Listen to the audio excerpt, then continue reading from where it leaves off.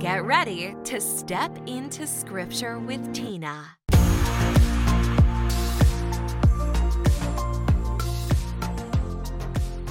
Hey everyone, welcome to Step Into Scripture. My name is Tina Wilson. I'm a pastor's wife and a mom of 7. Alongside my husband Matt, I've committed my life to serving King Jesus as a church planter, a Bible teacher, an author, and an advocate for all-in family ministry.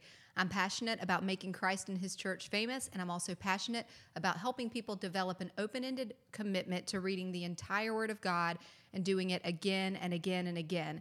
We are launching today into season 3 of this Step Into Scripture podcast, where we are going to be presenting a mini-series on marriage, and we're going to approach this topic through the lens of the book Song of Solomon in Scripture. So I'm so excited that today I have someone very special joining me.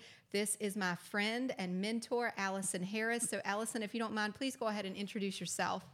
Hello, everybody. My name's Allison Harris, and I'm from the Crossing in Quincy, Illinois. I also am married to a pastor for 40 years, and I'm still alive to tell about it. Mm-hmm. And I have 4 grown children and 5 perfect grandchildren. So, and I'm so thankful that Tina had invited me to talk about the Song of Solomon. Really, of all the books, I get this one. Yeehaw. Let's do it. Thank you so much for being part of this. And my daughter Reagan is back with us for this episode. Reagan, if you don't mind, go ahead and introduce yourself too. My name is Reagan Wilson. Again, I'm 18 years old.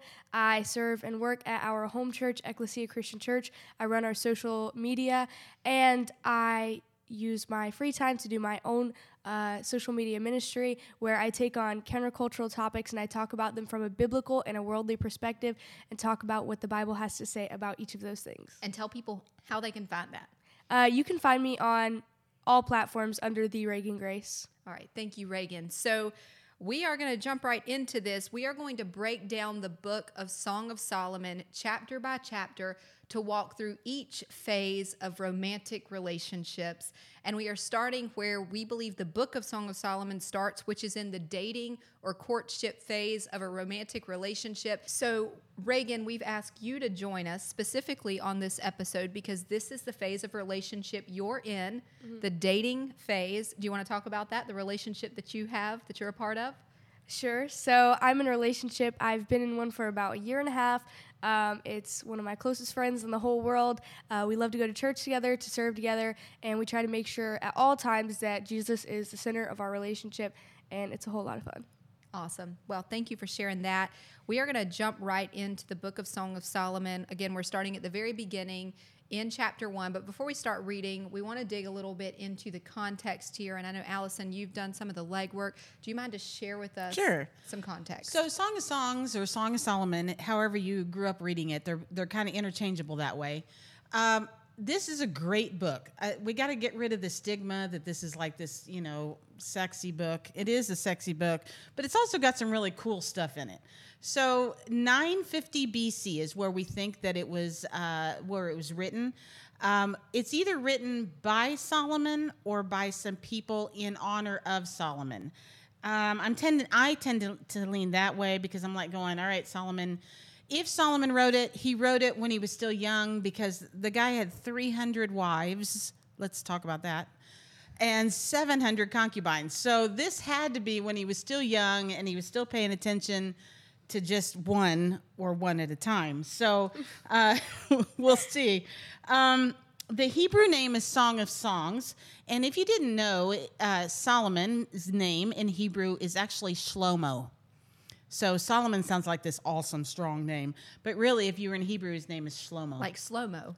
Yeah, like slow-mo with a sh in there. So slow-mo. So, yeah, it kind of takes the, ooh out of it. But anyway, this book was written to Jews to honor and celebrate, hear those words, honor and celebrate God's gift of romance and even eros. Which God created. I need us to remember that. Some of us have been burned by this eros type of love. Some of us run away from it. Some of us are very uncomfortable. I need us to accept the fact that God made this. He wants this.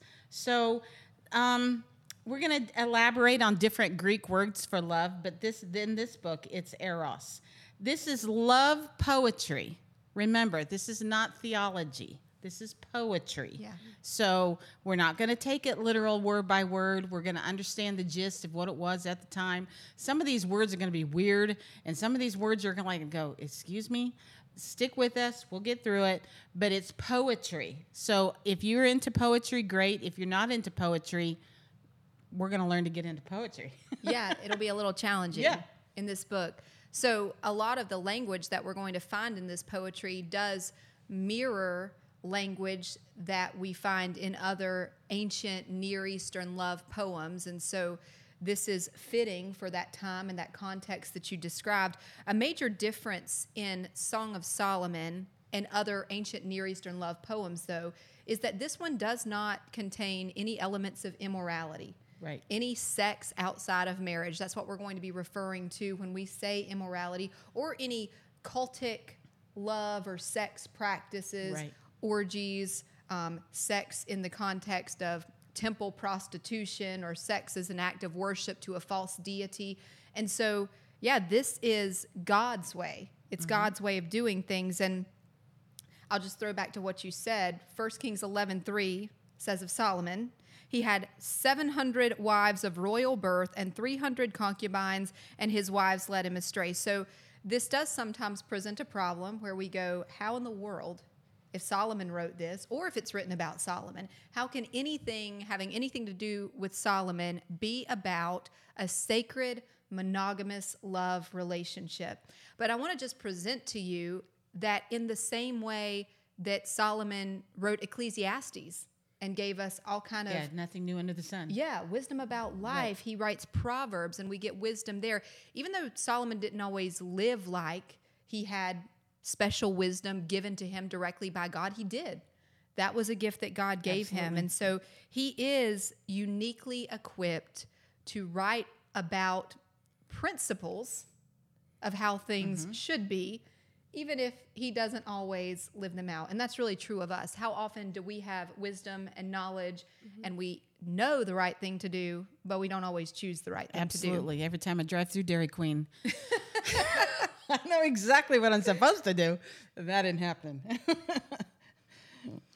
So let's talk about the structure of this book a little bit, because this is really interesting.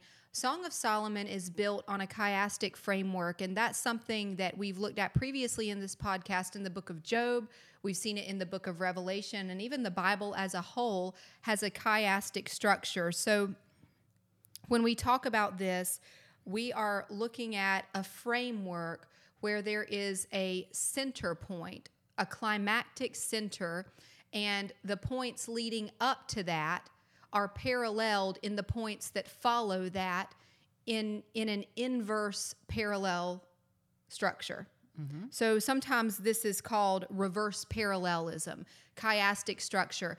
And so, you know, I would encourage you, maybe just look this up on your own. I wish we had just a diagram that we could show you the chiastic structure of the Book of Song of Solomon. But the reason I'm bringing it up here is I want to make the point that the climactic center, the place where this structure hinges, is found in chapter 4, verse 16, and then into chapter 5, verse 1. And we're going to read those verses as we come to them. But what you need to know about them right now is that those are the consummation verses. So in episode 1, we're going to look at a dating relationship. In episode 2, we're going to look at how that relationship progresses into engagement. And then in episode 3, we're going to talk about marriage and consummation. And that is the climax of this book. So that's interesting that the climactic center is the marriage consummation. That's kind of sexy Bible talk. Okay.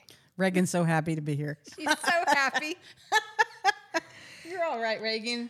So you can think of this as if we were making an alphabetical pattern out of it, the pattern would be like A, B, C, B, A. So there's a climactic center, and the structure is moving out from that center, and the climactic center of this is the consummation. And so when we say that this poem doesn't contain immorality, what we mean is it is building until that consummation of the marriage, that sexual encounter that doesn't come until after this couple that is speaking through this book is in a committed covenant marriage. Mm-hmm. And then we move out from there, and we'll look more at what married life looks like after that initial time in the later episodes of this mini series. So Song of Solomon then gives us a picture of attraction, which we're going to talk about today, that leads to marriage, which we're going to talk in the next 2 episodes, and it's filled with risk, with pursuit, with separation, and with reunion. So here's just an overall layout. Chapters 1 through chapter 3, verse 5, open with the story of attraction, pursuit, and courtship. Chapter 3, verse 6 through chapter 5, verse 1 show marriage and consummation. Chapter 5, verses 2 through 7 describe a panic of separation. Chapters 5, verse 8 through chapter 6, verse 13 depict reunion and love being renewed. And then chapters 7 and 8 express the strengthening of commitment as love deepens, that long-term faithfulness. And I'm excited for us to get to that part too.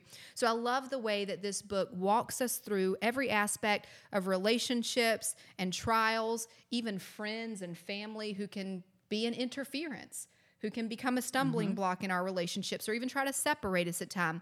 We have pictures of intimacy and desire that define the marital relationship that God intends for his people.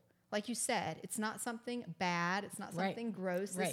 This is what God wants our marriage to look like. Right. And what a gift that he depicted it for us poetically and explicitly, really, in this book that we have. So we're going to move through chapter 1 in this episode, this dating and courtship phase. So Reagan, since this is your relationship phase, this is where you are at romantically, why don't you open us with the reading for these first few verses in chapter 1. Okay, so Song of Songs starts out where in some of you have Bibles, and I have this Bible with me, and there are sections where it says she, section that say he, section that say chorus, because remember, this is poetry, and sometimes poetry is sung and sometimes it's spoken. So this is not just one person the whole time. So Reagan's going to read some verses, and the first part of it will be from the woman's point of view, and another one will be the friends or the chorus, depending on what your Bible says, and then go back to the woman. So Reagan, you're going to do 1 through 4. Okay, so it says, Woman, Solomon's song of songs, let him kiss me with the kisses of his mouth, for your love is more delightful than wine. Pleasing is the fragrance of your perfumes. Your name is like perfume poured out. No wonder the young women love you. Take me away with you. Let us hurry. Let the king bring me into his chambers. Friends, we rejoice and delight in you. We will praise your love more than wine. Woman, how right they are to adore you.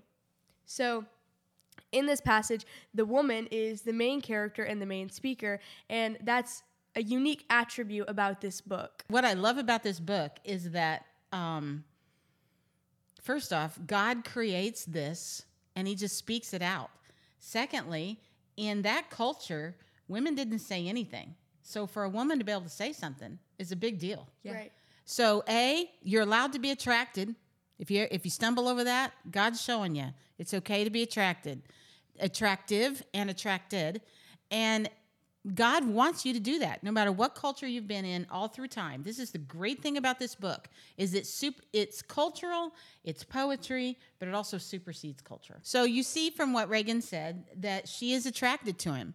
And so we're going to take the win there, and she desires intimacy with him. Now, understand what that means in that culture. Yeah. In that culture, you can't go up, a woman cannot go up to a man and just start talking to him. That would be like, okay, now she gets stoned to death for that.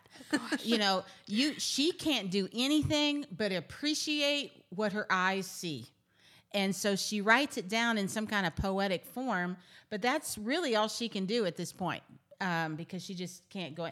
She's talking about her feelings, which is fine.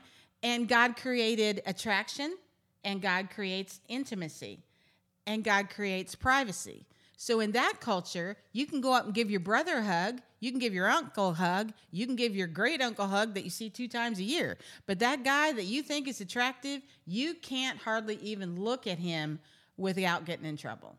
So that's when she says she wants to be alone with him. She's never alone with him until they're married. That's the culture of anybody at that time. No matter if you are wealthy or poor, you are not, that is not allowed. That is not culturally accepted. She calls him king. Solomon was the king, so maybe this is about Solomon. Maybe it's, now remember, it's poetry. Maybe it's a figurative king. Maybe he's the king of her heart, or he's a king in her eyes, or she just wants to lavish him with respect and calls her a king. We're not quite sure there, but as somebody writes, he's my Prince Charming. That would be kind of a king thing. Right. So I think it's interesting talking about this topic because obviously attraction is different in marriage and then in dating. And obviously you're not just going to, do what you want to do. But personally, I'm not just going to date someone that I think is a scrub, that I'm not attracted to. But at the same time, there are different perspectives. There's a biblical and a correct perspective, and then there's a worldly perspective for how you go about managing and going through those relationships when you are attracted to the other person. And so I do think that because we live in a world and a society where young people, especially people around my age, have just sort of succumbed to the idea that if you're attracted to someone, you just do what you want to do and then you keep moving on. That doesn't put you in a relationship with that person. That doesn't mean that you feel any sort of way toward that person. But it's something that I think is more popular and more normalized now. But I hear from people all the time and see people post stuff all the time. And we just live in a generation, honestly, what they call it is, it's called the hit it and quit it thing. And it just means you do something with somebody and you're done with them, and that's it. You think they're cute, you're attracted to them, and you get what you want from each other, and then you're done with them after that. You don't keep in contact. And not only is that the complete opposite of what God wants our relationships to look like, but it's detrimental to people in general and their emotional state, their physical state, and it's just an awful way to live. And so being in a relationship where we put our relationship with God above our relationship with each other, and we make that our number one priority, there are things that are struggles and that are difficult, but we also have an understanding with each other and with God that if we are patient and if we are honorable to God in the time that we are dating each other, then our relationship as a married couple will be a lot more successful because we were honorable to God and did what he wanted us to do when we weren't yet married, if that makes sense. So even if it's not popular, and even if there are times that things are difficult, we always try to set parameters and set boundaries that will help us not cross those lines that we know we shouldn't cross. So there are times that if we want to hang out, I'll just say, well, let's just go watch a movie with my family, or let's just eat a meal with your family. And then after that, we'll go home, we'll go our separate ways, we'll talk to each other, whatever. But we try to set certain boundaries and parameters where we don't allow ourselves to have the type of freedom to do whatever we want to do, because when you're in a relationship like that, there are times that it can be difficult for people to not make decisions in the moment that they'll later regret. So something that I do and I would encourage other people to do, and you guys have taught me to do this, is just to set those boundaries and hold yourself accountable to those boundaries and not let yourself just be influenced by what you want to do in the moment or what other people are doing or what it's popular to do, but to stick to your boundaries, because something Mom has always taught me is that when you are faithful to God in your dating relationship, God will bless you in your marriage. So if I strongly think that if I am in a relationship where I'm dating someone and I'm just going all about doing all these things I want to do, then God is going to let me bear the fruit of that in my marriage. So if I'm in a sexual or sexually immoral dating relationship, I don't think that I would be much surprised later on if I'm in a marriage where sexual immorality is a struggle of ours. Because if it's not something that I was able to hold fast to my boundaries to in a dating relationship, then I can't expect my partner to do that in a marriage. That's a great point. And so that's something that we really prioritize, and we even allow our families to be help us prioritize by explaining our boundaries and having them be part of our boundaries. But it is something that's difficult and that people normalize in our culture and say it's just something that you do. But I have found that I think you build a much deeper relationship and a much stronger connection when that's not the basis of what you do. I have a lot of friends in relationships, and they'll talk about different relationships that they're in and how they argue or how they have like these horrible fights or something like that, but then they're completely fine the next day, and I don't have to wonder why are they completely fine the next day, because I know how they made up. But if you make up for your problems in that way, then you're not actually making up for your problems. And so to me, it's very confusing when people make that the basis of their relationship, because, you know, when you're old and 85 and you're not kicking it like that, that's not going to be how you solve your problems. So I'm trying to create, you know, a standard in my relationship where we communicate and we solve problems and we understand things, and we don't just run to one thing every time we want to be able to connect with each other, or every single time we want to be able to make something right. Because, again, when I'm old and wrinkly, that's not going to be how it works. Well, and I love that you're speaking to the idea of managing attraction, not denying attraction. Right. Because I do think something that we can inadvertently, accidentally do sometimes in Christian homes is make our kids feel like sexual attraction is bad, right?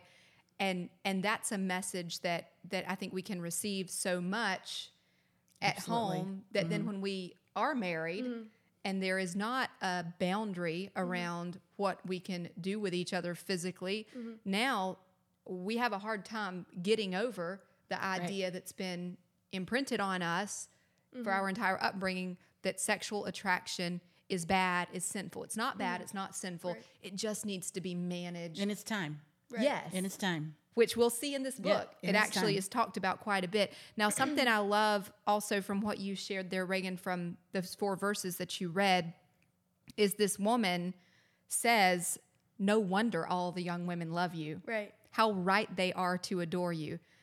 Because this is important. I mean, how many people do you know who, young women, your age, they're in relationships, you see it, right? Everyone around them sees it. Right. This guy is a loser. He's a bum. He's a scrub. I see that all the time, and I'm like, girl, if you would just listen to me, if you would just pay attention to what I'm saying, because I can point it out all day. But when they're so wrapped up in what they're doing and what they want to do that they don't see it, I'm like, girl, listen, just open your eyes, like it's right in front of you. But it is good that you pointed out in that scripture, they said like the other women like him too. So I have sisters. I have 5 sisters, so there's a lot of us. And there are times that one sister will like a guy, and the rest of the sisters will be like, oh, girl, no, we don't approve of that. And it's kind of a thing in our house, like, if you want to do something, you got to consult the sisters. It's like the secret society. And so they got to come to me. I got to come to them. We got to talk about it. And so especially if it's something like a guy, if you're going to be, you know, crushing on a dude, you got to consult the sisterhood first. And so there have been times when one of the sisters is like, oh, y'all, that's my man. And I'm like, no, he's not, because, you know, I don't approve. And if a lot of your friends, if any, you should wonder, but if a lot of your friends or your close-knit circle are saying no to this guy, like, girl, don't do it, there's probably a reason why. Yeah, what are they seeing that you're not? Right, exactly. Yeah. There's probably like you have the rose-colored glasses on and you need to take them off. But all the girls like this guy, and he's not a project that she's got to try to save or fix or make him any different. They all like him. Yeah. So in verses 5-6, it says, woman, dark am I, yet lovely, daughters of Jerusalem, dark like the tents of Kedar, like the tent curtains of Solomon. Do not stare at me because I am dark, because I am darkened by the sun. My mother's sons were angry with me and made me take care of the vineyards. My own vineyard I had to neglect. Okay. So at first you're reading that and you're like going, what? But what it really is talking about here is, for instance, in our culture, or at least when I was younger, tanning beds were a big deal. You did not want to be light. Yeah. The darker you could be, the better. Yes. So everybody went to the tanning bed, and that was the thing. That was fashion. And, okay, well, then a culture before that would be, all right, everybody has to be super light, not dark at all. What she's saying here in this one is that she has dark skin not because she chooses to. She dark skin because she has to work. So she's a working girl. Now, a good working girl. She's working in the fields. So what she's really saying is that her brothers were mad at her, which means she had to go out and work in the fields, and she could not take care of the vineyard, which is this vineyard, herself, her body image. Yeah. And had she done that, maybe she would have been lighter. And then some people would find that terribly attractive. Hey, she's a hardworking girl. She's not afraid to get her hands dirty. This is awesome. And other people say, no, she has to be the princess and she has to be fair colored. And, everybody's attracted to something different. But this is her reasoning for that. So she just is not living up to what is the more common cultural beauty standard of the day. And I like that about her because it makes her someone we can relate to. Absolutely. Right? Because we are inundated with images of women on screens, Right. and they aren't working women. They're celebrities. They have personal trainers. They Right. have private chefs. They have personal shoppers and stylists. And Or if you're looking at it on a screen, how many filters are on, what's the Right. view of the lighting, that type of thing. How As many a edits woman- were done. yeah, it's hard. It's hard to live up to Right. that. Right. And I love her vulnerability here where she's saying, yeah, I know that I am not on point Yep. with the beauty standard of the day. Yeah, and that's something I think it's always been an issue and probably always will be till Jesus comes back, Yeah. because there's never not a high expectation of women. And I'm sure for men there's too, but especially in the world of looks, that's always a thing for women, and it's something that every woman at some point is going to struggle with. Yeah. And it's something that people are always going to look at when they look at women. It's just what's been sort of like ingrained into our minds. And especially in a world where social media and technology are very prevalent, it's become a super big thing. There's like a magazine that people post about all the time, and every year they release like a Woman of the Year. And that Woman of the Year is the beauty standard, like updating us on what are the trends, what should women look like, should your eyebrows be thick or thin, or should your lips be full or not full, or should you be thin or should you be like thick? Like, it's what the times are changing. What should women look like? Yeah. But every single time, without fail, the woman who is the Woman of the Year, who is the beauty standard, she's not just a regular woman. She's a woman who's an influencer, who doesn't have a day job. She's a woman who has work done constantly, which, not hating on that, but she's not just her. She doesn't have the same expectations as many other women. She's never had to work a 9 to 5, all kind of crazy stuff. And so that's considered the beauty standard and the expectation for what women should look like, but it's just unachievable for the average woman. Well, and we need to mention here, along these lines, how damaging porn is. Yeah. Because that's where people are often inundated with the most unrealistic images. Yeah. The most unrealistic fantasy worlds Right. surrounding romance and sex and attraction and relationship. And, I feel like I constantly hear stats about how prevalent this has become, about how it's no longer just a man problem, like maybe historically it's true. been. It's not just a man problem anymore. It's a woman problem too. Right. So, like Reagan said, she has 5 sisters. I have 6 daughters. As a mom of girls, and 4 of those girls are in the teenage to young adult season right now. Something I have to talk to them about constantly is the dangers of porn, how easily it can be stumbled into. You click on the wrong thing, and, Right. and you can become inundated with these images. And not only can that become addictive Right. and something that you feel tempted to look at for your own pleasure, but it can completely destroy your reality for your own body image. Right. And it can destroy your relationships. Yes. I watched a video this past week, and it's just this trend where girls will get on social media and they'll make a video and say like, oh, these are the things that my ex-boyfriend said to me or that my old friend said to me. It's just these absolutely crazy things that you would never picture someone saying to another person. It's like, wow, that's crazy. And this girl was with her current boyfriend, and it was just this random video. And she was like, I'm telling my boyfriend all the things my ex-boyfriend said to me. And he was like this horrible guy, supposedly. And one of the things she said, the first time I was ever intimate with my ex-boyfriend, and it was the first time I'd ever done anything with anyone, he said, oh, well, this is nothing like porn. And then he broke up with her. Wow. Yeah. So that is a major problem that we just need to make sure we address as we're Right. talking about self-image. This girl in Song of Solomon is in touch with the beauty standard. She Yep. recognizes that she's not necessarily up to it. She's admitting that. Right. And we just, I feel like are at such a greater disadvantage in our cultural context today. Yeah, but there's also things about this part that I love. First off, she's in touch with who she is. Right. Yeah. Right or wrong, good or bad. Yeah. Could have been different. Yeah. Would she like to be lighter? Sure. But she's transparent. Chapter 1, man. She's just saying, this is what I am. This is what I do. I wish it could be different. But she's honest, number one. Number two, but she's also very honest in the fact that she knows what quality is. She knows what she's attracted to. Yes. And she's loving it. Yeah. And I'm like, she's being honest about it, or she's being poetic about it, or whatever. But she's acknowledging it. Yes. And she's not trying to over spiritualize it. She's just, Right. it's just poetry. And she's just coming out with it. And she's frustrated. She wished she could do more, and she can't. What honest, great feelings to have no matter what culture you're in.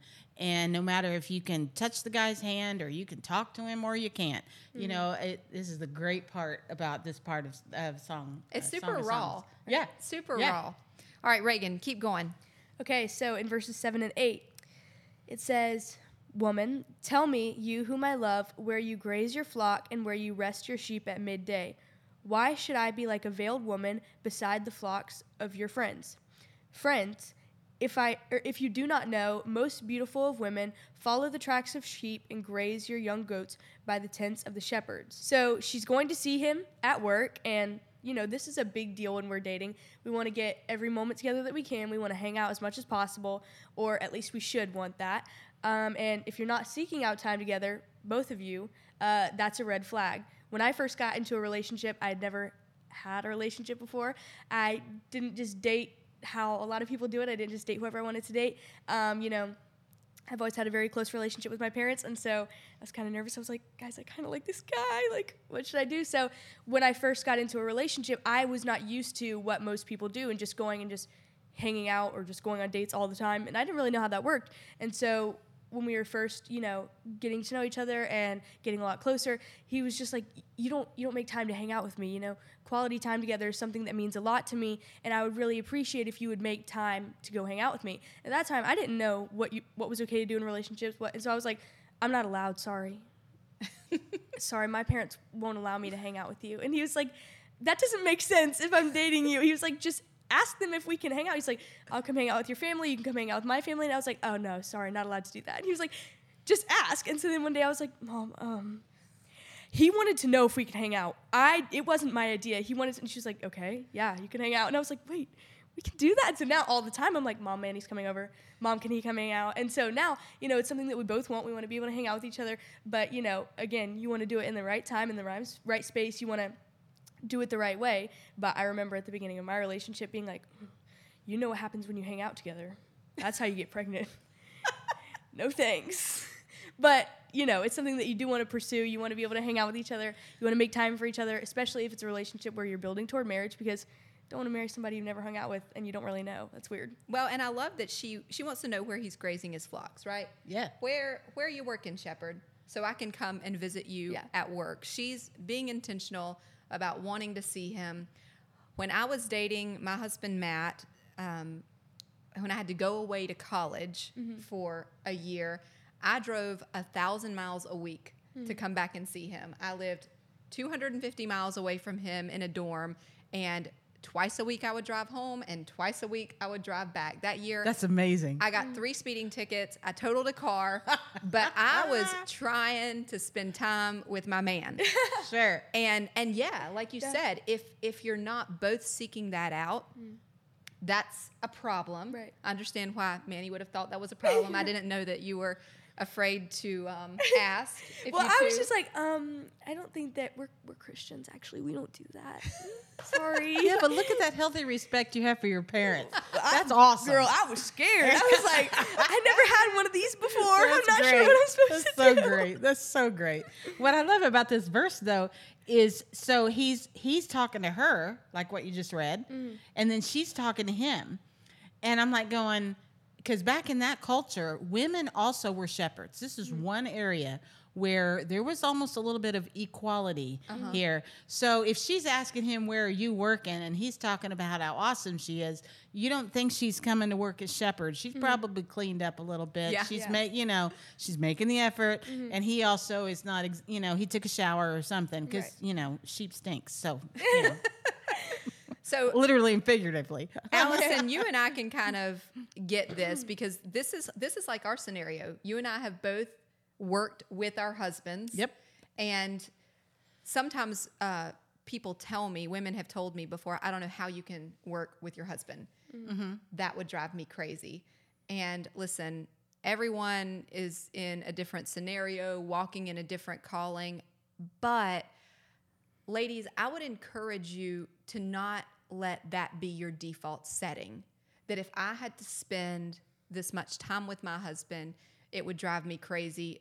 Number one, that probably is not helpful to him to hear you say that kind of thing. I mean, honestly, my husband and I work together, but I'm just going to tell you the truth. Sorry, Reagan, close your ears.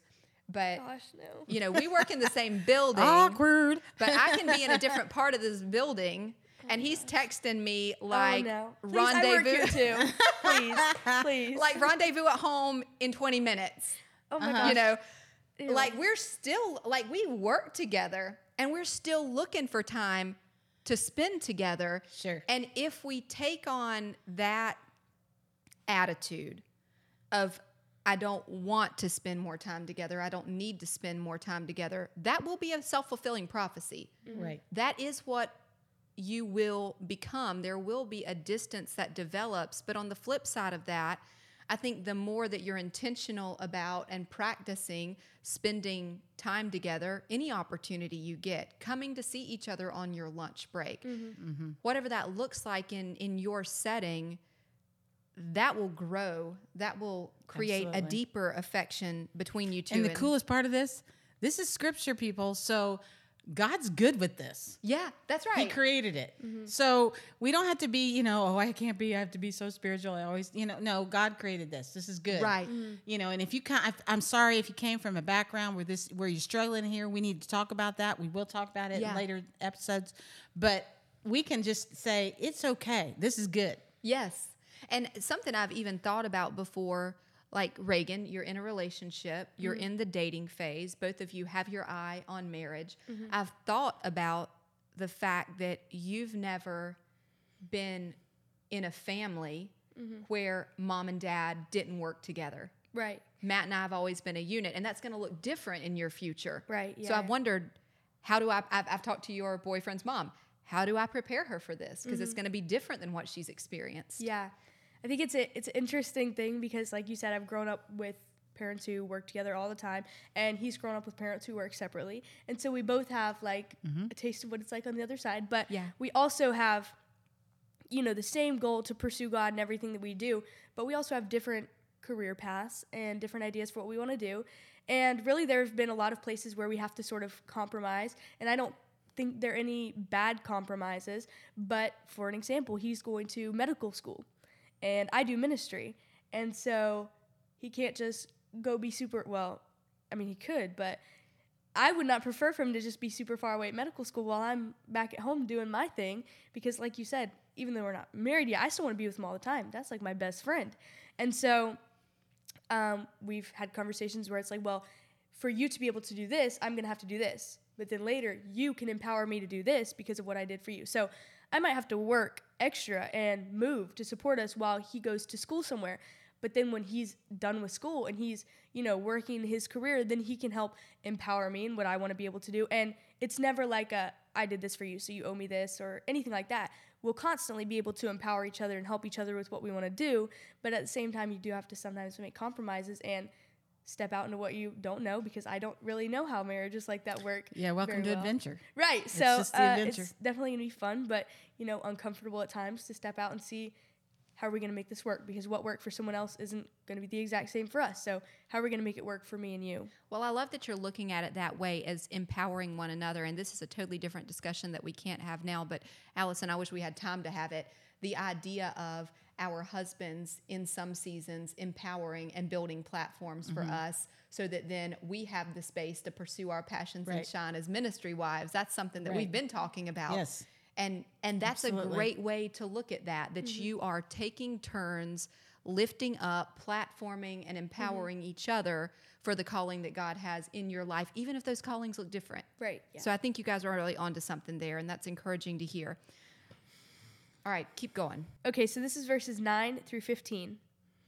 Man, I liken you, my darling, to a mare among Pharaoh's chariot horses. Your cheeks are beautiful with earrings, your neck with strings of jewels. We will make you earrings of gold studded with silver. Woman, while the king was at my table, my perfume spread its fragrance. My beloved is to me a sachet of myrrh between my... Okay, wait, I was not ready for that. Okay. My beloved is to me a sachet of myrrh resting between my breasts. My beloved is to me a cluster of henna blossoms from the vineyard of En-gedi. Okay, man, how beautiful you are, my darling. Oh, how beautiful your eyes are doves. You guys can go back and read this again later to get the poetic rhythm of it. Since I Reagan wasn't having the poetic rhythm of it. is stumbling over that a little bit. Yeah. You have to understand the poetry of it, but when you go back and think about it a little bit, it calms. It's not so weird. For instance, a mare among Pharaoh's chariots horses. Egyptian horses were some of the most beautiful of all time. Solomon's stables are still world renowned even today. Wow. So his horses they ate better, slept better, rested better, worked better than most people would ever dream of. Wow. So that was a compliment. Women at the wedding in the Middle Eastern concept at the time, more jewelry was the wealthier you were. So to have lots of jewelry is a compliment, that he's saying to you. The myrrh is an essential oil, and it's also a flower, but it's also very expensive. So for her to say that she is dousing herself in it, that means I'm laying it out here, dude. You are worth it. I am going to spend, in other words, I'm spending all kinds of money right now, to do that. So, you have to, and the henna blossoms around En-gedi is a wildflower. So she just dressed herself with wildflowers. And your eyes are like doves. This was a new one to me when I read this. Makeup. That was the word for makeup. Doves was makeup. Wow. So she had some serious, nice eye makeup going on, and that was his thing. He was into it. Well, and I love that she had said earlier, I'm dark, I'm not royalty, I've had to work, but then he is drawing comparisons to the royal horses and to jewelry that would be a sign of wealth. Like, she's expressed some pretty particular insecurities, Right, yeah. and he is specifically answering those insecurities. Yeah. Notice how he's also learning to do words of affirmation. Yeah. Everybody's got a love language. You can't have more than two. If you do, that's going to be really hard on your spouse to have more than two. But he has somehow figured out this whole words of affirmation thing, and so has she. Yeah. So if that's their love language, they're tuning in, and it's going well. Now, marriages down the line said, well, man, you were pretty, you used to tell me I looked pretty every day, or I used to tell you how handsome you are. Yeah, we got to work on that. But in this particular beginning stages, if they both can't get an A+ in this area, we got problems anyway. So that's why they can just really soar here. Right. And I love that it's going both ways. She's expressing that affirmation too, like you said. My husband and I spoke together at a marriage conference earlier this year, and we were talking about the importance of words of affirmation. Right. And he said, I see you women complimenting each other all the time. I can come to church and a woman may say, oh, your outfit looks great, or I love your hair, or girl, look at those lashes. And my husband said... Mine's always shoes. I always notice, and I love shoes. Well, anyway. Matt said, I've never once walked in and had a guy tell me, man, your butt looks great in those jeans. They're not getting that. And if he does... Yeah. But they don't get it the same way we do. And so women, I would encourage you to not just accept the affirmation, but to give it back, because, we may get it from our man and from our friends, but your man isn't getting it from his friends. And so if you're not giving it to him, then he's probably starved for words of affirmation. He will go get it other places. Right. Yeah. So we need to be that. We need to do that for our men. So this is verses 16 and 17, and it says, "Woman, how handsome you are, my beloved. Oh, how charming. And our bed is verdant. Man, the beams of our house are cedars, our rafters are firs." So here in this passage, they're sort of dreaming up the life that they want to create together. And there's an important principle here that we can take note of, and it is that we should date for marriage. And I recently made a video about this on TikTok, and I'm pretty active on there. And people can submit questions to me through messages or through my comments. And I'm doing like a mini series right now where I answer questions from my comments that people want me to talk about. And one of the questions that was submitted was first-time relationships. And because I'm in a first-time relationship, I'm talking about it.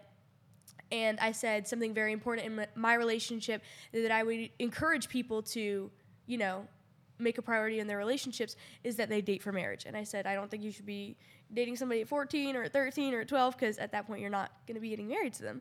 And so I said that I think it's really important for people to date with marriage in mind and not just be dating for fun or just have a good time, but to date with marriage in mind. That way they're not going to, with absolute certainty, end in heartbreak because they're young or they're too immature or they're not ready for that kind of committed relationship. And so to not put their all into these relationships at 14 or 15 years old that they know aren't going to end in marriage because they're not ready for that kind of long-term stable relationship yet. So if you can't see yourself building a house with him, don't keep going to dinner with him, if that makes sense. So once we're in love, we kind of go blind. And like I mentioned earlier, we get like those rose-colored glasses. And we don't really see the red flags when we're in those relationships once we've fallen in love with someone. I heard this quote, and it says, when you're wearing rose-colored glasses, all the red flags just look like flags. Wow. And so That's when good. you're in a relationship where you've given your all to someone and you fall in love with someone, then you kind of become blind to all those things that everyone else could warn you about because, well, then you love him or then you love them, and then you don't see those things the same way you would have seen them before you were in love with them. So we can mistake red flags for green lights. And I heard a funny saying, and this girl made a video, and she said, all my friends keep telling me he has these red flags, but lucky for me, red is my favorite color. Oh, and it was like, oh gosh, girl, no. But if we stay in relationships like those, we end up in a crazy mess. And then again, they end in heartbreak, and then we don't know what to do with ourselves after, and we have all these commitment problems or stability problems, and we're just heartbroken and a mess. But we can prevent that by not getting ourselves into relationships that we don't see ending in marriage. Right. If you and he are not seeing this house that you intend to build together, and we're not necessarily talking about a physical house here. I knew very early on with my husband, Matt, that he was being called to ministry, and I had sort of had some different dreams earlier in my growing up years. But all of a sudden, everything started shifting, and the shift started with my giving my life to Jesus, coming to know Christ, being baptized, starting a new life, and all of a sudden it was like, oh, this is what I want. Like, I want to give my life completely to God and completely to his service, and that's the house this man is building. Right, yeah. That is his calling, and that's something I want to walk in with him. We've got to have some common aspirations. Paul talks about it as being equally yoked. And I want to just read you 2 Corinthians 6:14 and 15. He says, do not be yoked together with unbelievers. For what do righteousness and wickedness have in common? Or what fellowship can light have with darkness? What harmony is there between Christ and Belial? Or what does a believer have in common with an unbeliever? So I think that's something that we have to consider right here in the dating phase. That's why this is in chapter 1. Is we need to know, do we see ourselves building a life and a house with this person with common goals and common aspirations? And if we don't, then we don't even need to keep dating them. Right, yeah. So that is an overview of Song of Solomon, chapter 1, this dating phase, We're seeing the importance of attraction, of longing to be together, of mutually affirming one another. God's creativity. God's creativity. Yeah, he thinks this is fun. He's fine with you being attracted to someone. Yes. He's like, thanks, God. Yes. So we are going to keep walking through this book. In our next episode, we are going to dive into another section of it that has to do with engagement, taking the next steps in relationships. But for those of you who are listening, who are in dating relationships, who have children who are in dating relationships, hope you found something helpful here, some wisdom and knowledge inspired by the Holy Spirit and His Word that you can pass on to them. So we look forward to seeing you back here next week.